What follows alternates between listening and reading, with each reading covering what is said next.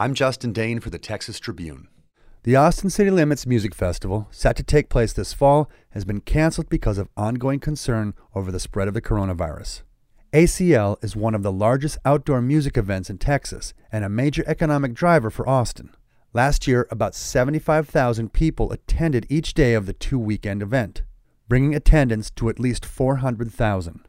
In 2018, the festival contributed $264.6 million to the city's economy and created or sustained at least 1,500 jobs across bars and restaurants, hotels, and transportation, the Austin-American Statesman reported. This is the latest of a number of high-profile cancellations in Texas related to the pandemic, including the South by Southwest Festival that was canceled in March by Austin Mayor Steve Adler about a week before it was set to begin.